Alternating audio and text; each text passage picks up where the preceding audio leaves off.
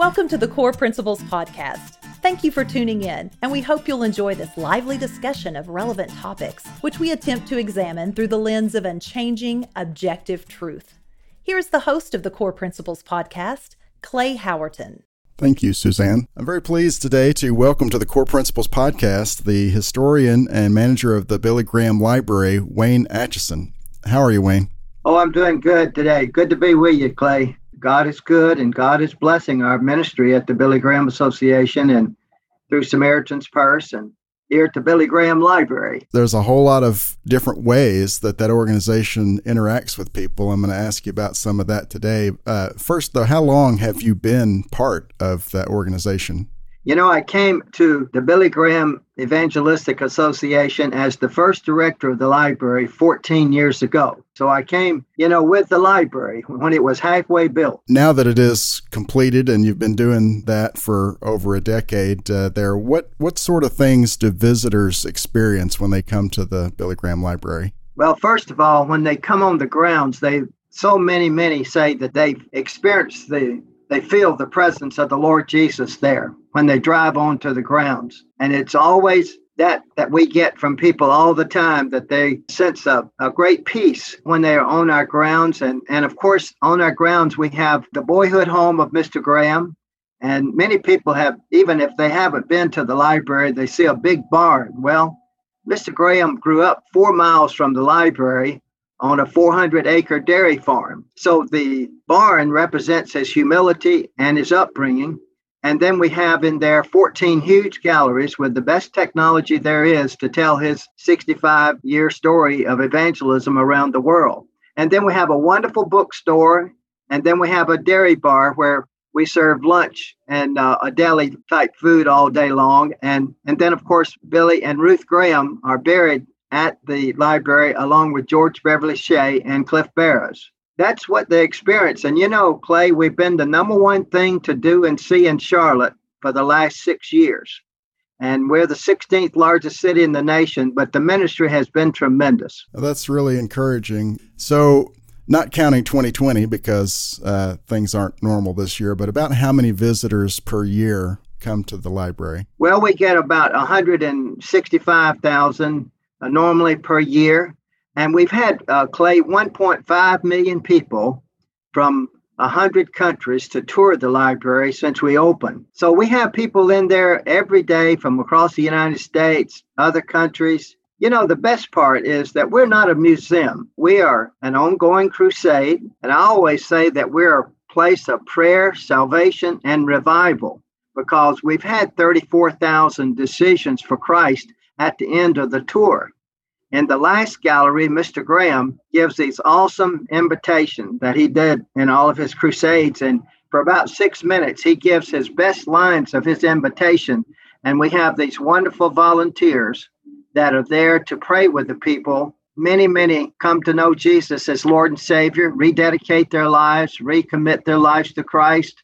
And we pray for everybody has a need. So we're there to pray for people, to give them hope and encouragement that they desperately need in their lives. That is the most awesome. And it sounds like you and I think alike, because, in fact, my next question was going to be about that one metric that the Billy Graham Evangelistic Association is the most dedicated to tracking, which is those individual decisions for Christ. And you say 34,000 from the library itself. That is absolutely unbelievable. Great. So you had mentioned that the organization there is doing a lot of different things, and one of those is the Samaritan's Purse. I wanted to ask you a little bit about that because earlier this year, Franklin took the folks from Samaritan's Purse to New York City to set up a field hospital just to help the folks in New York City deal with the outbreak and to offload some of the patients that the hospitals couldn't handle. I recall seeing reports of some folks in New York who were openly hostile against the Samaritan's Purse people just because the folks who work for Samaritan's Purse believe in the things that God established equally for everybody. How did that feel, seeing your compatriots sort of berated for loving God and loving God's people? I tell you what, we're used to that. And so what we do is love those people. We offer to pray for them. And even if they're not for what we represent, as a Christian organization. You know, Clay, we took in everybody. It didn't matter who they were, what religion they were, if they didn't even have a religion. Our tent was open to everybody. So we just loved on those people, and we're used to the criticism. So normally, so many times, our people are so well trained, and they're such godly people that they're just there to serve, and we overcame all that, and it was a tremendous opportunity we had. In fact, you know, we were invited to go up there and put the tent, and we did. It was in a strategic part, and you know, Franklin had a wonderful Easter morning service from there with Michael W. Smith, and it was just a tremendous thing for us to be able to serve those people in New York City in that way. And we also sent a hospital over to Italy at the same time. It was a tremendous witness during the start of all the coronavirus, and when the hospital was really needed. And we have the best doctors and nurses and just godly volunteers and chaplains, rapid response chaplains that were there praying with these people. And many of them came to Christ. Many of these people were ready to pray to receive Christ. And so thank you for asking about that. It was an amazing opportunity we had. You also, Wayne, are involved or have been involved in your life with other organizations, and one of them I wanted to ask you some about is the Fellowship of Christian Athletes. You literally wrote the book on FCA history. How does that organization, the Fellowship of Christian Athletes, impact people's lives? Well, I tell you, I'm so proud of Fellowship of Christian Athletes. It started in 1954. Actually, Don McCladden, who was the founder, was actually in college a basketball manager for Hank Iba at what is now Oklahoma State University. I came on the staff with FCA in the summer of 1967. I was the 8th person on this entire national staff. You could put the entire staff at that time in a 9-passenger van. And you know, Clay, today they have over 2,000 staff in the Fellowship of Christian Athletes, and it has reached many countries overseas. It's international now. And we would have never dreamed that FCA would get out of the United States, but today it's a dynamic ministry across the world. And I'd say among the youth ministries in America, it has to be one of the strongest. It deals with athletes and coaches. And of course, you know how popular sports is in our nation. The ministry of FCA today is just reaching boys and girls, men and women for Christ in so many wonderful ways. I'm so thrilled about the staff. And, you know, Clay, most of them have to raise their own support. And so God has really blessed them. People see the need. You know, we used to have FCA staff have several states. Now we have FCA staff that have one high school. And how good is that? They're there for Bible study. They're there with the coaches during the week with Bible studies. And, of course, they have their meetings. And then they have Bible studies with young people. Plus, they have about 1,000 camps now. I remember when we had 4. I can't say enough about the Fellowship of Christian Athletes, how God has raised up this great impact of sports to project the Christian faith. You know, when it first started, Don McCladden said, well, if athletes are used to promote shaving cream and cereal, and why can't we use athletes and coaches to promote Jesus Christ and salvation, full and free and forever? And I did write the 40-year history of the Fellowship of Christian Athletes, and we did a 50-year coffee table book, and I wrote most of that. So, and I still stay very involved with FCA. We've had reunions of late at Estes Park, Colorado, and we're going to have one next year at Black Mountain, North Carolina. You also wrote the book about specifically Alabama Crimson Tide, their 50 years anniversary. And in that book, you talk about how early on, the Billy Graham Evangelist Association and the FCA crossed paths in April of 1965. Billy Graham was hosted by the FCA at Alabama and spoke at the stadium. And I was reading your book to prepare for talking with you today, Wayne, and I want to ask your indulgence to quote a little bit of what you recorded of what Reverend Graham said that night in 1965, because it echoes today. This is a quote from Dr. Graham in April of 1965 at the stadium there in the rain in Alabama. He said, "We are facing dilemmas and problems that are baffling our greatest minds. The president said recently our world is in crisis. We're living in a world of tremendous social revolution. Men are marching for various causes, and young people are on the march everywhere. Young people are disturbed about their world, unquote. And so, Wayne, I guess Solomon was right. There's nothing new under the sun. You remember that night, Wayne? Remember it very well. You know, that fall, we started FCA at Alabama with our All-American quarterback, Steve Sloan, and our All-American center linebacker, Paul Crane. And then that spring, Mr. Graham was going to several towns and cities in Alabama during the civil rights days, and he was preaching, and he was leading up to his 2-week crusade in Montgomery, Alabama that fall. And so Coach Paul Bear Bryant knew Mr. Graham and Dr. Rose, the president, so they hosted Billy Graham on our campus, and he stayed at the Paul Bryant Athletic Dormitory. I tell you, it was amazing. We've had some great storms in Tuscaloosa, but that night, the lightning was so fierce, and it came a literal flood. And he only preached about 7 or 8 minutes, and he had to stop. That was the end of the service. People had to run to their cars. The lightning was so fierce. And he never completed that sermon, but yet it had a mighty impact. We had about 15,000 people there. You know, Clay, in the library, we show some of that when he's preaching up there in the rain. I never dreamed, at 23, that I would be the historian for the great Billy Graham and be the first director of the Billy Graham Library when I was sitting beside him when I had that picture made with him. That was a wonderful night and one we'll never forget. It was a memory of a lifetime.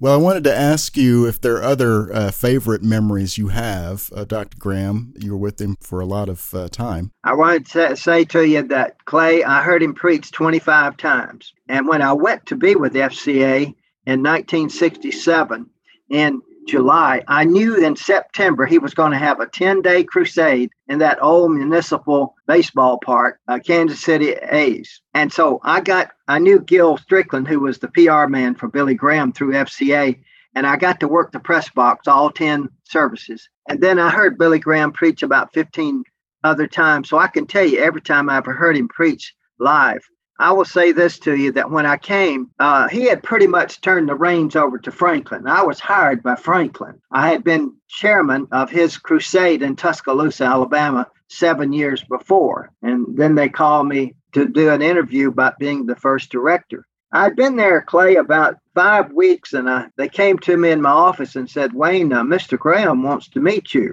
I thought, oh, my goodness, wants to meet me. He wanted to see this guy who was going to be the first director of the library. It was like talking to your grandfather. He made you so comfortable and so peaceful. And he began to tell me an Old Testament story that he didn't want the library to honor him, but the Lord Jesus Christ. And I knew, Clay, that Mr. Graham, when he would visit with people he hadn't met, he would ask them, are all of your family members saved? And so it gave me an opportunity. I just went ahead and told him about my father as a street preacher, tent revivalist, small town country preacher, radio preacher in Alabama. And this is how I grew up. And we're all in ministry. And so it gave me an opportunity to tell him about my family and my wife and my 2 daughters, who are all tremendously Christian people. And that was a great moment. Every time I was around Mr. Graham, I just couldn't take my eyes off of him, because I thought of all the things this man had done around the world. The presidents he knew, 13 presidents, the impact he had in their lives. I thought about these great crusades he had in these different cities, and the people that just looked up to him and admired him so much. And I thought here was a simple farm boy, but God raised him up. God set him apart to preach the gospel to more people than any man since the days of Christ. And, I love his humility. That's the thing that I'm drawn to him so much. He drove used cars. He lived in a log cabin. He ate simple food. He loved sardines and crackers. He loved McDonald's hamburgers. He loved hot dogs. We in our dairy bar, we have the Billy Frank hot dog, because they called him Billy Frank growing up. And so we have a Nathan all beef hot dog. We call it the Billy Frank. But he was just a simple, honest man, pure, prayed without ceasing, always had scriptures around his room, hotel room, or in his home. He was so kind and loving. He was the same. He never looked upon himself as a celebrity. He would say, I'm just a farm boy from North Carolina. Why all the attention? And Franklin was going to Birmingham to do a a festival in 2014, and he said, "Daddy, you remember Birmingham had a great crusade there in 72?" He said, "Oh, yeah." I said, "Tell those people down there hello for me. They probably won't remember me, though." And that was just the way Billy was, you know. It's amazing, Clay, that he lived to be 99, and from conception, he lived to be exactly 100. And so Wow. God had his hand on this young man from the beginning when he came to Christ at almost 16 in that tent revival downtown with Mordecai Ham. When I give a tour of the library, I tell about 200 stories, facts, and figures about Mr. Graham. So it's just the highlight, the dessert of my life to be the historian for Billy Graham at the library and to tell people how he led all these people to Christ. And everything about the Billy Graham Association, you can put it in 2 words. It's all about saving souls. I want to tell you one other thing. During this coronavirus, we've always had a Christian response telephone where people can call 24 hours a day, but we had to rev it up when this coronavirus started.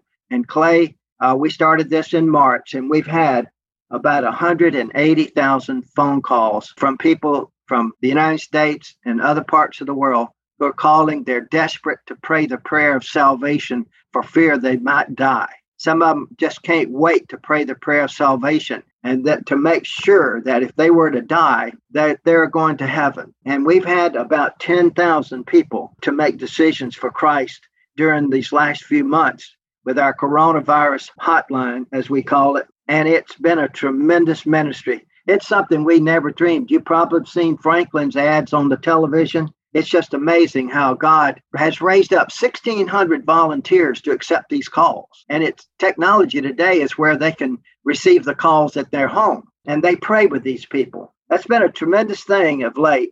And, you know, everything, Franklin is such a great leader. He leads the Samaritan's Purse. He leads the Billy Graham Evangelistic Association. And he just has a heart for lost souls, just like his daddy did. I do see a lot of Billy Graham in Franklin Graham, and I hope others do too, because the work never stops.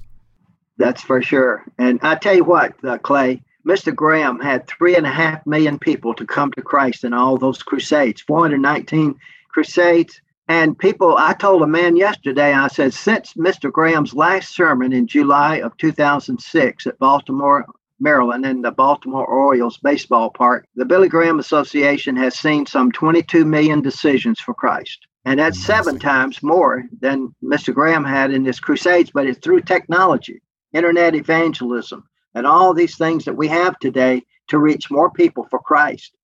And so isn't that thrilling to know? Because some people thought, well, it'd all be over when he died, but it just has mushroomed. It has really been a tremendous blessing to see people come to Christ, and that's what we're all about. That's great news, and we lift up Franklin and the organization as well, because the mission is the mission. Just like Dr. Graham said, it was never about him. So that's the right. same focus is the same focus. I really appreciate that. Well, I want to wrap things up with maybe the most controversial question that I could ask you, because I know you're a big fan of the Alabama Crimson Tide, and you were part of the FCA from the start there, and you really wrote the book about the FCA at Alabama, and you knew some of these coaches and worked with them, or just as a fan, have been watching them. So here's the most controversial question that I could ever ask you, Wayne Atchison. All right. Who was the greatest coach, Paul Bear Bryant or Nick Saban? Well, you know, I don't mind answering that question. I will say this. They shouldn't compare the two men because it was different eras. Coach Bryant's been gone 37 years. And just think how football has changed, my goodness, even in the last 15 years. And so I just have always said that you shouldn't compare these two men because Bear Bryant was the greatest in his era, and here's Nick Saban. They're saying he's the greatest of all time with all the championships he's had. And you know what I told him? I've met Nick Saban a few times, even though I wasn't there when he came on. I was there for 22 years in football at Alabama. But I told Nick Saban one day, I said, if Coach Bryant was alive, the thing he would be your greatest fan. And he would be. He would love Coach Saban. And he would love his discipline, his hard work, and the way he goes about his business. Coach Bryant would have loved him. And Alabama's just been fortunate. I grew up 55 miles from the campus. Nobody in our family went to college, but I got a hold of the Alabama Crimson Tide through a great player named Harry Gilmer when I was a little boy. So that's kind of how I feel about it. You just can't compare the two. You just got to compare them in different eras. And Alabama was very fortunate. Neither one came from Alabama. Coach Bryant from Arkansas, Coach Saban from West Virginia. But they sure have had great football at Alabama, and I was so proud and honored to be a part of it because my real joy was the FCA, and I was known as much for FCA as I was being sports information director at Alabama. It was our platform. We used the athletes and the coaches and our FCA as our platform to serve Jesus Christ, and that's what we did. Well, that's a great answer, and of course, it's not even a cop-out. It's just a really great observation about two great men, and So I appreciate that. That's some wisdom there. I knew I would get a great answer from you. I tried to set you up, and you outfoxed me with some real wisdom. So I appreciate that, Wayne. Yeah. Anyway, I thank you so much for joining me on this Core Principles podcast. God bless you, and we're cheering you all on at the great mission that you all are up to there at the library and at the association at large with Samaritan's Purse and all the other ways that Billy Graham Evangelist Association reaches people for the Lord. So thank you, Wayne Atchison. Thank you, Clay. It's been a real honor and joy to be with you. Thank you for inviting me. Yes, sir. Now it's time for our special historical segment featuring a practical example of how core principles are applied. On the 8th of September, 1781, New London, Connecticut was under vicious attack. The leader of the attack was previously one of General George Washington's most trusted officers, General Benedict Arnold. General Arnold had been a decorated hero, but he turned against his nation. When he attacked his former compatriots, he was especially cruel. As he led the attack on New London, Connecticut, he had his troops loot and burn as much as possible. It was a low point in the Revolution, and even today, treachery sometimes earns traitors the nickname Benedict Arnold. How much more was the treachery of Judas, who betrayed the Lord Jesus? Jesus knew Judas was going to betray him. Jesus could have avoided the outcome of Judas's betrayal, but he was seeking and doing his Father's will. And we can go all the way back to the Garden of Eden for the primary treachery. When Eve had taken that which God had commanded Adam, "You shall not taste of it," there was a moment in which Adam was still in perfect relationship with God, but Eve was not. In that moment, when Adam chose to violate God's command, Adam not only chose sin over righteousness, but he also chose Eve over God.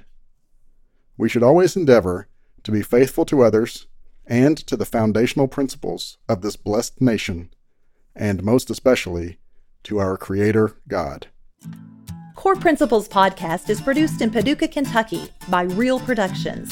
Music is by Late July, Leight July. You can find our music on all streaming services or at latejuly.com. Thank you for joining us today for this episode of the Core Principles Podcast. Please visit core.buzzsprout.com for more information, and please share with your friends.